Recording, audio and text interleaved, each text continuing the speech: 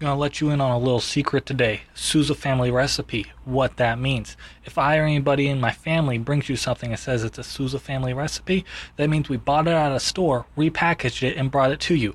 We either got it from somewhere, like Boston Market or another restaurant, brought it home, repackaged it, and then delivered it to you, or went to the store, bought the rotisserie chicken, bought some aluminum tray for it to go in, like we'd made it and didn't want you to have to worry about doing any dishes, and then brought it to you. It's still delicious. Quick example, did this with some scones. The girl's like, hey, can I get the recipe for that? I'm like, yeah, sure, just ask the baker at Kroger.